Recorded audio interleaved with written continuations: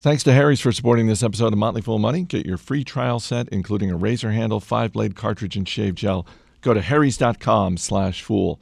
Support for Motley Fool Money also comes from our identity protection friends at My ID Care. The massive data breach that occurred this past September puts you at risk, so join the more than 25 million Americans who rely on My ID Care for identity protection. Get started today by visiting myidcare.com/fool and save 15%.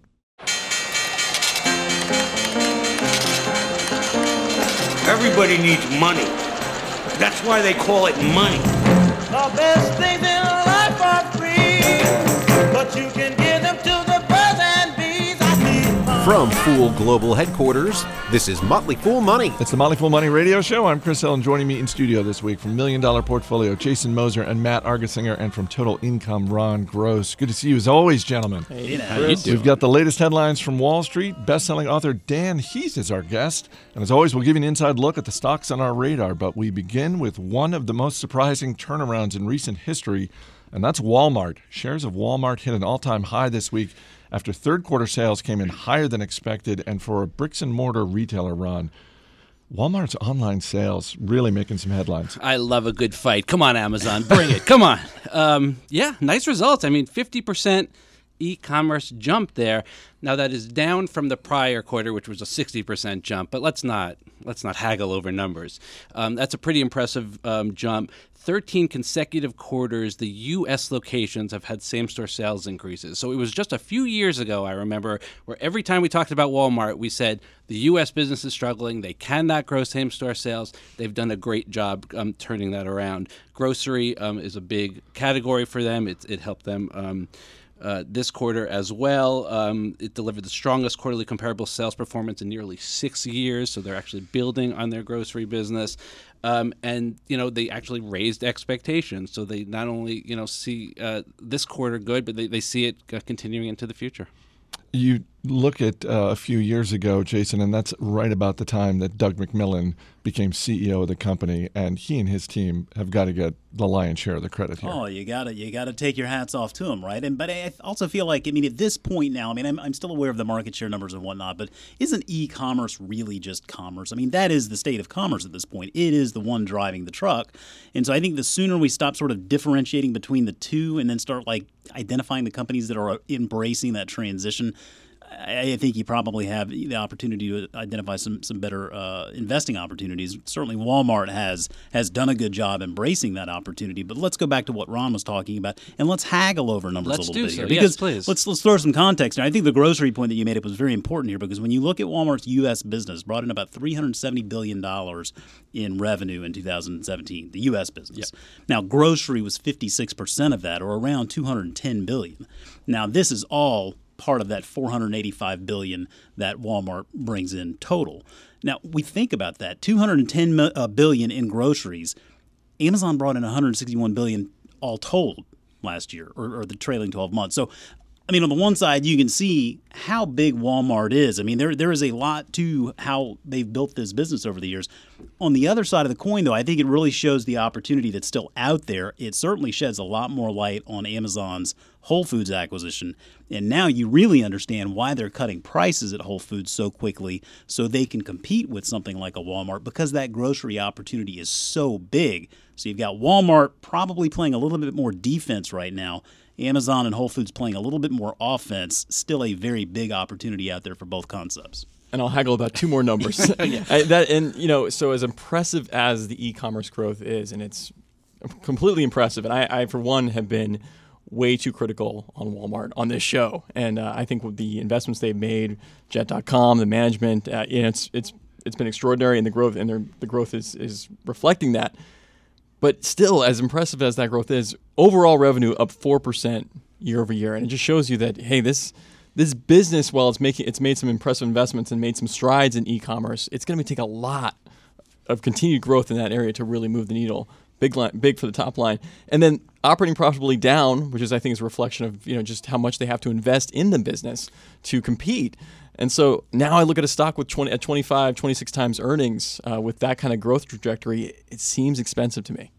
Agreed. And as you said, the top line we see growth, but it's not going to knock the cover off the ball. And then you see aggressive promotions that are necessary in order to compete with the likes of Amazon. And as you said, we see profit margins dip. So what are you going to pay for a company with top line growth rather anemic and profit margins that are deteriorating slowly? You got to be careful. Well, that's just it with Walmart. They're trading one for the other, right? They're getting more in the way of e-commerce sales, but it's not like it's something that's juicing the top line really at all. I mean, to your point, that top line growth really isn't there. Conversely speaking, you look at Amazon, and that top line is still growing at a phenomenal pace, 20, 30, 40% quarter in and quarter out. I mean, you understand now why the market's paying so much for Amazon today and so little really for Walmart. But for the longest time, we looked at these two companies and these two stocks, and a lot of people would frame the question, is Amazon going to put Walmart out of business? Shares of Walmart are up about 40% this year. So while they may not be hitting the cover off the ball, they are moving in the right direction, which makes me wonder if this is one of those industries, and it seems like it is, where there's going to be more than one winner. If Amazon is a clear winner, if Walmart is not going to be put out of business by Amazon, someone big out there has got to be not pleased about the fact that Walmart has had this resurgence. And I'm wondering if it's Target. I'm wondering if it's Costco. I was going to say Costco. And even from a stock perspective, you're paying up for Costco maybe 28, 29 times in a time where they probably are a little bit worried here about everything that's going on in grocery in particular. And I'd be careful. And then you get to Target, and Target doesn't, it seems like kind of like just an also ran. Oh, yeah, they do it too. Oh, yeah, I forgot about Target. They're in this business as well. Whereas, a decade ago, we thought they were something special, and it seems like they've kind of gotten lost. Well, let's go broader on retail because we've talked on this show, and Bloomberg had a huge article recently about the sort of the coming retail apocalypse in America. And maybe it's karma, Maddie, but retail stocks just had their best week of 2017. And it's, Ron mentioned Target. Target dipped because they lowered guidance for the holiday, but they were back up on Friday. And we saw really surprising retail stocks rise on Friday. Abercrombie & Fitch, Foot Locker, a couple of basic niche retailers that were almost at death's door and bouncing back up. And I'm wondering if we need to rethink this at least a little bit. I think we do. I don't want to use a technical term, but I mean, you could argue that a lot of these companies were just oversold because the pessimism around anything not Amazon in the brick and mortar retail space, it built up so much that everyone really thought these companies were going to be left for dead. And I think the narrative that we've maybe I in particular have sort of pushed and we've been talking about for years now is that it's Amazon against the world and everything else is going to lose and Amazon's going to be the one left standing at the end of the day. And I think that's just not going to be the case. I think if you're a business, especially one that's embraced online channels and done so successfully, and you have a good customer experience, you're going to succeed over time. It's just a matter of finding that market. And I think we just probably got way too pessimistic on a lot of these companies. I feel like it wasn't that long ago where I said something on the show. I felt like we were at peak Amazon, where it just seemed like every conversation. I was just cleaning the toilet the other day, and Amazon and hey, whatever it is. I mean, Amazon was introduced in the discussion. I don't know what that means. It seems to me that we would talk so much about how well Amazon was doing and taking over the world, and sort of left all of these other retailers for dead. And I think sort of as that went on, you've got a lot of money out there looking for sort of relative value out there. And I'd say probably a fairly expensive market today. A lot of those retailers that we were sort of giving the thumbs down on look relatively cheap compared to others. So I think there's a lot of money flowing into those companies today because of those results that were less bad than expected. Now, I wouldn't be surprised at all if around February of 2018, where we start seeing these holiday quarters and forecasts for the coming year, maybe not quite as healthy as people were hoping. I wouldn't be surprised at all to see a lot of that money start flowing back out because I don't think all the money that's going into these stocks today, Abercrombie & Fitch, Urban Outfitters, Gap.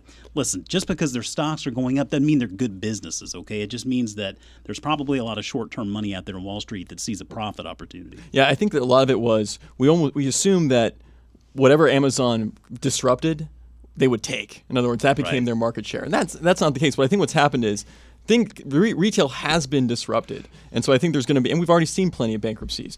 And we know we have too much square footage in the United States relative to other countries in terms of retail. And so I think at the fringes, we're going to see still a lot of bad retail companies go under. But the ones that persevere, again, have the omnichannel presence, have good customer experiences, are going to thrive. And so it's not a complete washout like we've been talking about. I'll just throw in the 2 cents that I think if you're thinking about putting money into retail, make sure you differentiate between investing and kind of playing this for a trade.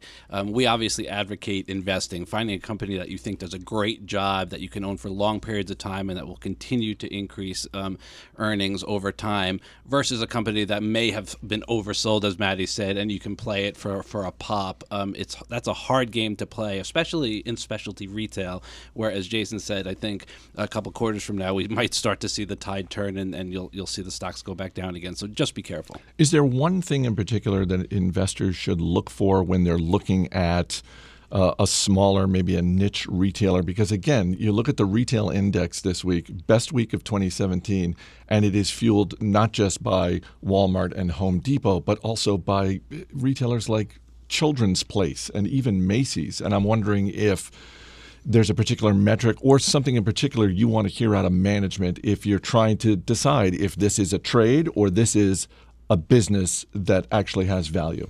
There's really only 2 ways retailers can make money, and that's opening additional stores or increasing same-store sales, sales per each store.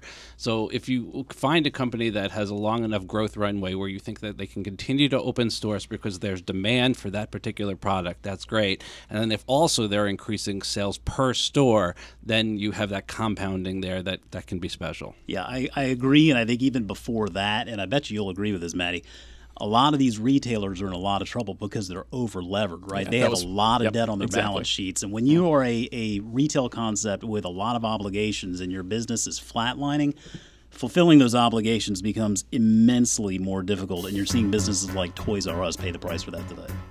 Coming up, a couple more headlines and a few stocks on our radar. Stay right here. You're listening to Motley Fool Money. All right, I want to say thanks to Harry's for supporting this week's episode of Motley Fool Money. I'm a Harry's fan. I am a flat-out fan. I've been a customer of theirs for 3 or 4 years now, and it's because they make great products. We talk on this show all the time about Warren Buffett's line. He likes to find great companies at a good price, and that's what Harry's is. It's a great shave at a good price, and Harry's is so confident that you're going to love their blades. They're giving you their trial set for free. All you do is cover the $3 shipping. Come on, that's a cup of coffee. Have you ever noticed when you go to the grocery store and you want to buy razor blades, they're actually back behind the counter under lock and key? That's how expensive those blades are. So stop messing around with whatever you're using right now in terms of shaving. You got one face, you want to treat it right. Get started shaving with a free trial set that includes a razor handle, 5-blade cartridge, and shave gel, a $13 value for free. Just cover the shipping. Go to harrys.com/fool. That's harrys.com/fool.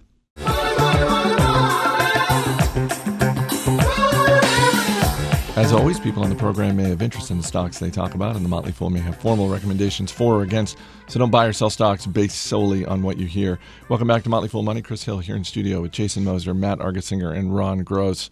Comcast is the parent company of NBC, Telemundo, Universal Pictures, DreamWorks Animation, and apparently, Maddie, they're looking for even more content because Comcast is talking to 21st Century Fox about buying most of Fox's assets, including the movie studio division and National Geographic and FX Networks. And Disney was in talks with Fox as well. Where is this going? Well, you used to be able to cleanly categorize the media entertainment industry really into 2 categories. You had, content and you had distribution. And there was kind of a nice marriage relationship there for decades. But because of the success of Netflix, because of what Amazon, the threat that Amazon represents, I think the older legacy media companies realize you kind of have to have both. There was always a little bit of overlap, but now we want to actually control both. And so that's why I think you saw Comcast buy DreamWorks, NBC Universal in recent years. You have the AT&T Time Warner merger that may or may not happen. And then you have Disney now and Comcast, and apparently Verizon as well, looking at Fox's assets. And so I think actually in the mix here, that's not really, it's mentioned but not really in one of the headlines, is that Hulu is part of this deal, that Fox owns 30% of Hulu. So if Disney or Comcast get control of Fox, they now have a majority position in Hulu. And I think that makes that platform much more competitive against Netflix and Amazon. So I think a deal is going to happen here. There's just too much interest in those assets. And so I expect by the end of the year, there's probably going to be some official acquisition plan in place. Yeah, I don't think I would not undervalue that Hulu asset. I mean, we have that skinny bundle that they offer now. And I mean, they're still working out some kinks, but I tell you, it is a really, really great way to cut the cord, so to speak, and still get a lot of content at a very affordable price. I think they're onto something there. It's interesting because we hear all the time that content is king, and clearly Fox has looked at their entire portfolio and said, you know what, we just want to do news and sports. Yeah. Shares of PayPal up this week after the company announced it is selling its entire consumer loan portfolio to Synchrony Financial. You tell me, Jason, why doesn't PayPal want to loan me money anymore? This is more about just shoring up the balance sheet, I think. This is, I think, honestly, in the simplest terms, this is a deal that just lets two companies focus on doing what they do best. And so Synchrony, at its core, is a bank offering credit products, and PayPal is a financial services company that more or less serves as the medium through which money is exchanged in this mobile age. So, as you said, I mean, it takes a credit portfolio that PayPal used to own in the form of a lot of receivables, and basically unloads that onto Synchrony's balance sheet, which is more in line with what they do. It's about $5.8 billion that represents that receivables portfolio. And so the general thinking is this gives PayPal's management, it frees up a lot of cash that they can then invest back into the business in other forms of products and services they want to bring to market that complement their offerings anyway. And so to put it into context, I mean, PayPal currently uses about 50% of their free cash flow annually to fund this credit portfolio. So this is really going to free up a lot of cash for them, which I think is ultimately a good thing, and that's why you saw the market react so positively to the news. All right, let's get to the stocks on our radar, and our man behind the glass, Steve Broido, will hit you with a question. Ron Gross, you're up first. What are you looking at this week? Stevie, hang on to your hat here. Ready? Sangamo Technologies, SGMO, a biotech focused on gene therapy, which will one day allow doctors to make changes to DNA to cure previously incurable diseases. This last week, they, for the first time ever, tried the technology in a human patient to try to cure Hunter's disease, and we'll have to see if that ends up being successful or not. Obviously, a very risky stock. A lot of companies exploring gene therapies, and there's a lot of different ways to make changes to DNA. So if you're like me and you want to participate in this kind of an investment, you might want to take a basket approach and buy more than one. Ron is talking biotech. I'm stunned. And I am a shareholder of this company. Someone switched out Ron Gross for David Gardner when we weren't looking. Steve Broido, question about Sangamo Technologies? So when I hear waiting for FDA approval, I want to run for the door because it seems like so many businesses are just waiting for that critical FDA approval and everything will go great. Is that should I think differently, Ron? No, you are right. That's why biotech is so risky. You got to make sure they have the cash to succeed and stay around a long time, and that's why I advocate a basket approach. Buy a bunch of these. Jason Moser, what are you looking at? Guys, I love my dogs. That's why I'm going with IDEX Laboratories this week. Ticker is IDXX. Their primary focus is on the U.S. pet diagnostics market. Focus on companion animals primarily, so cats and dogs mostly. We all know sort of the market trends there, but they have a very attractive razor and blade model where they get their equipment in veterinary offices around the country and then sell the consumables that go with that equipment. They hold about 70% of the market today, and a big investment in growing their direct sales team with a focus on higher levels of service to compete with Mars, which owns VCA, Antec, and Banfield, among others. According to my vet, those investments are working. He is an IDEX customer and seems to be very happy with the service. So we've got it on the watch list in MDP and just waiting for the right price. Steve, question about IDEX Labs? Is there a clear tie-in with an insurance provider? So you buy insurance before any of the testing gets done so you know you're covered? No, and I mean, that's really the attractive part about this market is that the pet care business is really a cash business. I mean, there are pet insurance plans, but those revolve around catastrophic type events. I mean, general health and well-being of your animal. I mean, it's just a cash business. Matt Argesinger, what are you looking at? I'm looking at Stag Industrial. Ticker is STAG. I'm adding it to our watch list in $1 million portfolio. Stag is a real estate investment trust. It owns more than 300 properties primarily warehouses, distribution centers, light industrial buildings. You can kind of see where I'm going here. If you're looking to play the e-commerce trend and you're worried about the shifting retail landscape, this is one way to sort of bet on the growth of omni-channel distribution. And I think it's a great little business. You got a 5% dividend yield as well. Steve? That dividend going up or down in the next year? Oh, it's going up. It's going up, Steve. Stag Industrial, IDEX Labs, Sanjamo Technologies, 3 companies that really aren't household names. Steve, what do you think? I do like me some dividends. Hey. I'm going Stag. All right, guys, thanks for being here. Thanks, Chris. So what's a great experience really worth? We will discuss that and more with best-selling author Dan Heath. That's next. Stay right here. You're listening to Motley Fool Money. This magic moment. Welcome back to Motley Fool Money. I'm Chris Hill. Dan Heath and his brother Chip have written several bestsellers, including Switch and Made to Stick. Last week, I got the chance to interview Dan in front of a live audience and talk about his latest book, The Power of Moments, Why Certain Experiences Have Extraordinary Impact. One of the things early in the book is something you and your brother refer to as the Disney paradox, which is both illuminating and in some ways a little, I don't want to say disappointing, but one of the things that you bring to light is that problem solving for businesses almost doesn't get the credit it deserves, that peak moments are outweighed significant, or get an undue amount of credit for what a business does for any given individual. Yeah, so let's start with the Disney paradox, which anybody who's been to a theme park, I think, can relate to this, and that is, if we were to monitor your moment-by-moment happiness levels, via some advanced technology, I think it's pretty safe to say that for the majority of those moments during the day, you would have been far happier sitting on your couch at home. Right? It's less humid there, less crowded. You can get lunch for less than $18. But looking back on that experience, you might consider it one of the highlights of your year. And so that's a kind of paradox. How could something that wasn't that fun in the moment, or at least in the aggregate of the moments, be a highlight? And the answer is something that psychology can explain, and that is that even though most of the moments may have been average or even unpleasant, in 96-degree humid Orlando temperatures, there were moments that mattered. There were, the adrenaline high of coming off of the Space Mountain roller coaster, or that moment when Mickey Mouse comes up and delights your child, and the moment when they pick out a souvenir and they're hugging this little, plush stuffed animal of Pluto. And those are the kind of moments that your couch never creates. And what's interesting is psychologists know a lot about how we remember experiences. And they say that there's basically 2 principles here that say a lot about what experiences are made of, what great experiences are made of. And the first thing is called duration neglect, which says that when we remember our experiences, the length of those experiences tends to sort of fade out, wash away. And what we're left with are snippets or scenes or moments from those experiences. It's easy enough to see this for yourself. Just think about a family vacation from a year or 2 ago, and you'll notice there's no sense in which you can kind of load up the whole film of your family vacation and watch it end to end. A lot of it's gone. But what you remember are the special moments.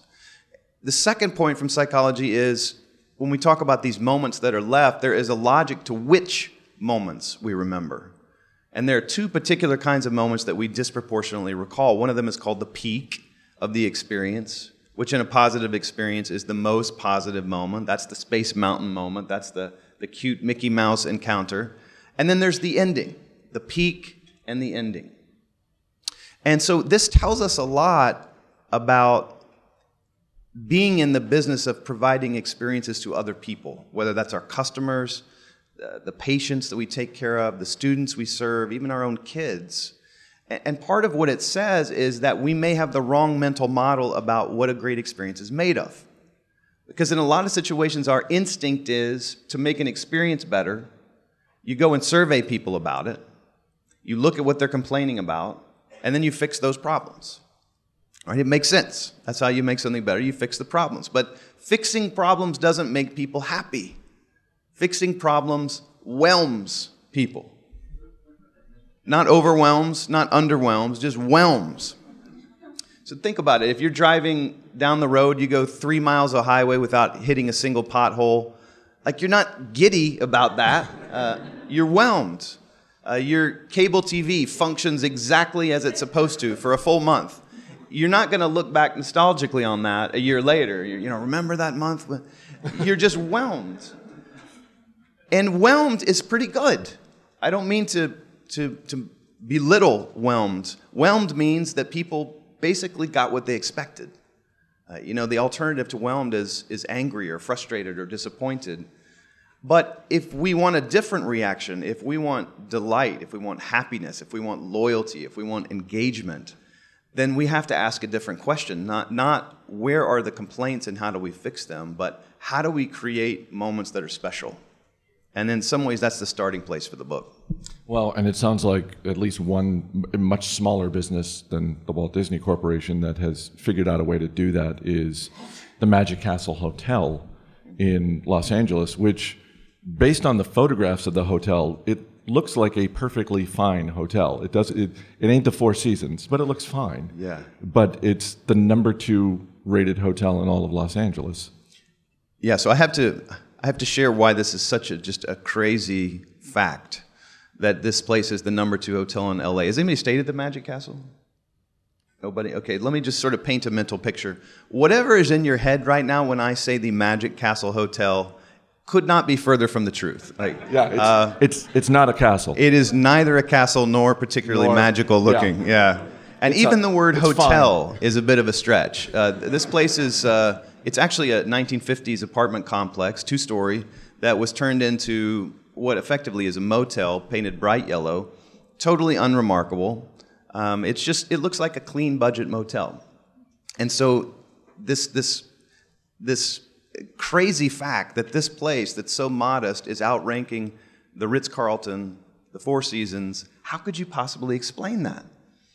And what we reveal in the book is that the Magic Castle has developed this capacity, this knack for creating the big moments that matter. My favorite example of this is by the pool, which is about the size of like your neighbor's backyard pool. It's like nothing special about it. But mounted next to the pool is a cherry red phone, kind of mysterious looking. And if you pick it up, hold the handset to your ear, someone answers, "Popsicle hotline, may I help you?" And they will bring out cherry and grape and orange popsicles delivered to you poolside on a silver tray by someone wearing white gloves like an English butler, all for free. There is a snack menu that allows you to order Cracker Jacks and Sour Patch Kids and Reese's and root beer and cream soda, all for free, just for asking. In fact, the only thing that you have to pay for, ironically, is bottled water. It's like they're running a reverse nutrition program there. And I saw some kids making use of this, and the smiles on their faces were just priceless. It was like their parents probably spent a couple of grand doing a family vacation, and the thing that they're going to come back and tell their friends about is the free snack menu. And on it goes. There's a board game menu and a movie menu, and you can drop off your laundry, and they'll wash and fold it for you. There's magicians doing tricks in the lobby. And so all the things that they're paying attention to are the moments that people will cherish, the moments that people will tell other people about. And when you start to hear that focus, you can empathize, you can understand how people might actually rate this place the number 2 hotel in LA. And you know what number 3 is? The Four Seasons Beverly Hills. You know it must kill those people to lose to the They're angry. It's interesting because there are things like that that you write about in the book, and then there are sort of larger public companies like VF Corp and Southwest Airlines who have figured out ways to create moments either for their employees or for their customers, and in both cases, they end up resulting just on the bottom line and in hundreds of millions, if not billions of dollars in revenue that they're creating. And in a way, for me, the more surprising one is Southwest Airlines and just sort of the charming way that the flight attendants greet you and make their announcements. Because I, as a regular customer of Southwest, that always struck me as just a nice little fun thing. And it never even occurred to me that there was a significant economic upside for Southwest Airlines that they were doing that. Yeah, it's fascinating. So how many of you have flown on Southwest like in the last year? How many of you have heard one of their kind of cheeky flight safety announcements? So like you, I always thought of this as just, this is Southwest personality coming out. It turns out there's actually a pretty strong tradition of funny flight safety announcements at Southwest, to the point where at headquarters there's a wall that enshrines some of the best lines they've created. Like one of my favorites is, put the oxygen mask first on yourself and then on your child. If you're traveling with more than one child, pay attention to who has the greater earning potential. Sort of like cynical parenting humor.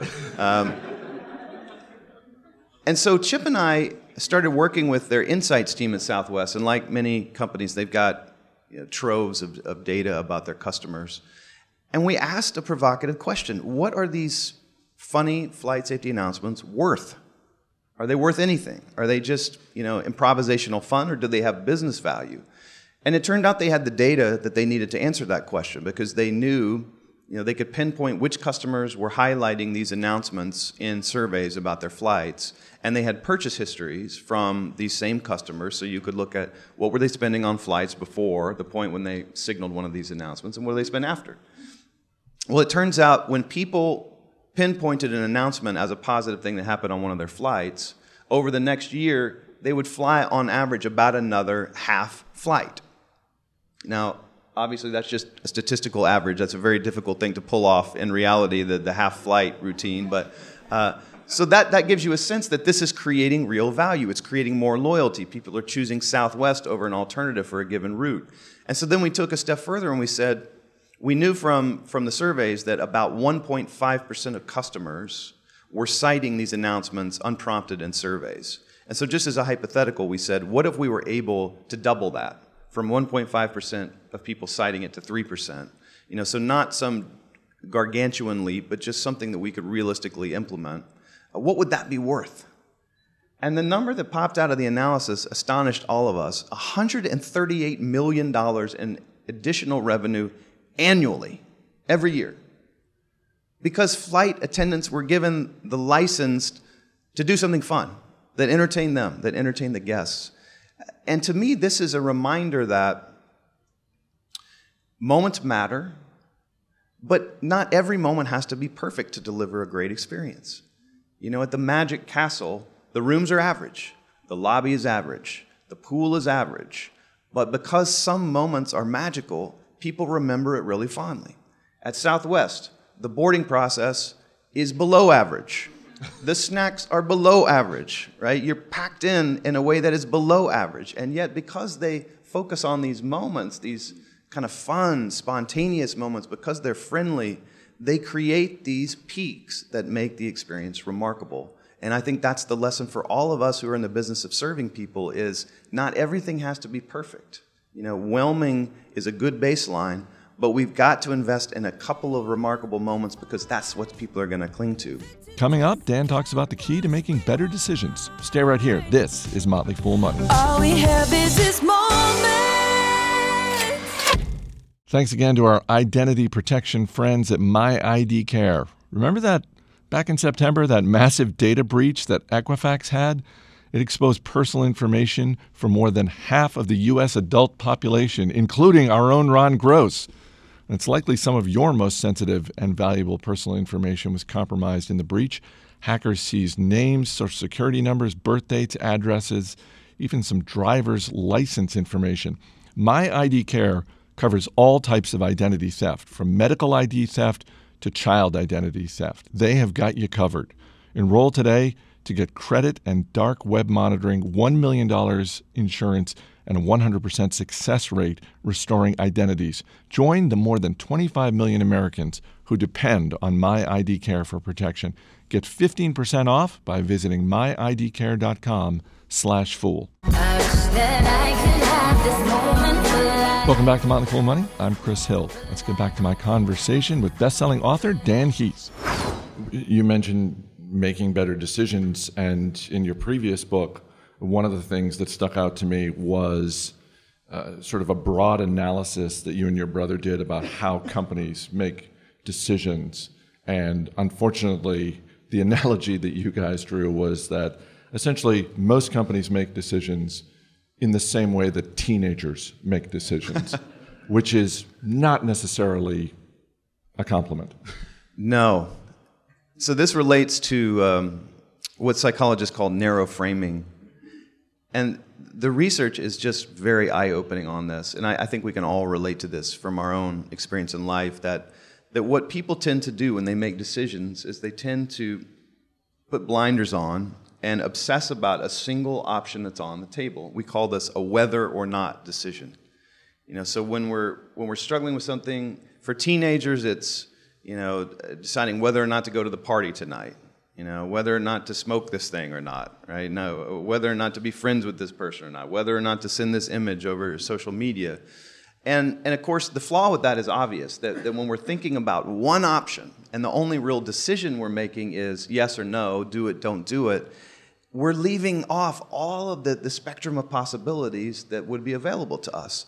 And organizations make exactly the same mistake again and again and again. And the research of a guy named Paul Nutt confirms that the percentage of time that organizations make whether or not decisions is almost indistinguishable from the amount of time teenagers do it. And you can see this most vividly in mergers and acquisitions. And so the research has been absolutely clear on this for decades. A good rule of thumb is if you're considering acquiring a company, don't. Because the majority of them create no value and in fact, roughly half destroy value. And this hasn't changed very much, but it still happens. There are still companies being acquired, still mergers happening. And you can understand from the perspective of narrow framing why this happens. A CEO kind of takes a shine to some other organization. Maybe it solves a strategic problem. Maybe it opens up a new opportunity. There go the blinders, right? There's one option on the table. The question is, do we buy this thing or not? And then with every week that passes, notice how the dynamics of that decision change. You're lobbying the board to get behind it. You're starting to socialize the idea with your company. You're starting to figure out how are we going to pay for this. You're starting to make connections at the target. And as time goes by, it's really not even a yes or no decision anymore, because with one option on the table, no really feels like a failure, doesn't it? 6 months go by, you've been researching this merger nonstop, you've been selling it to your team as the next great thing, you've got your board on, behind you on the bandwagon, and then you're going to back away because it's something you learned? Like, isn't that going to put egg on your face? Aren't you going to feel kind of sheepish about that? And so you can see these forces kind of conspire to turn what is originally a yes or no decision, which is bad enough, into a yes or yes decision. And so that's why you see this phenomenon of just gross overpayments for acquisitions that everybody outside the fray can see is crazy, and yet CEOs push forward. Is that why creating distance is so important when it comes to making decisions? I'm just thinking about like Andy Grove at Intel and sort of thinking about the memory chip business and how he and his team wrestled with that until it seemed like finally they were able to almost remove themselves from the situation. Yeah, so what was so heartening to Chip and me about this decision-making research is how often the simplest tricks were the most effective. So I think there are two really easy ways to break out of narrow framing predicaments. One is to force yourself to develop one other legitimate option. That's it. You don't need 8 options, you don't need 12 options, you just need more than one.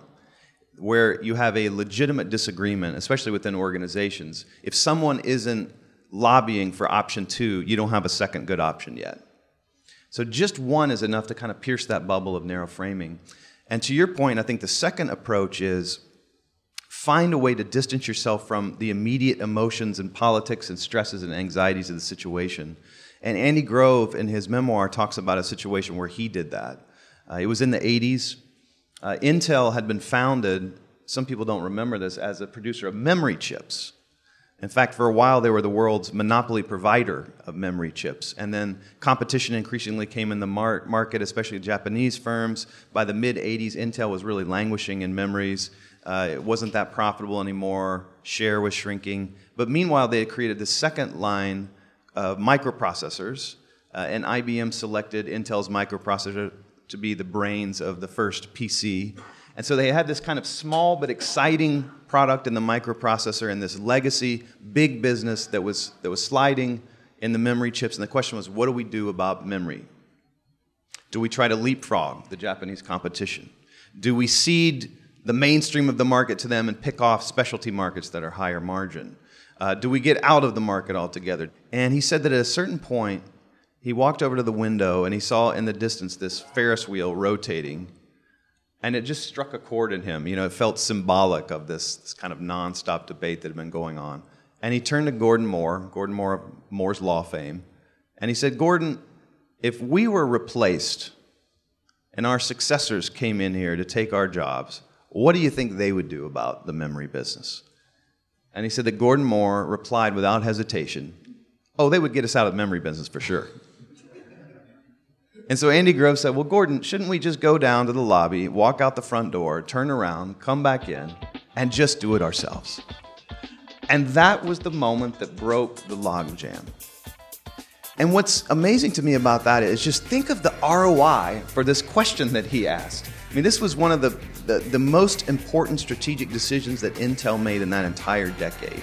The book is The Power of Moments, Why Certain Experiences Have Extraordinary Impact. It is available everywhere.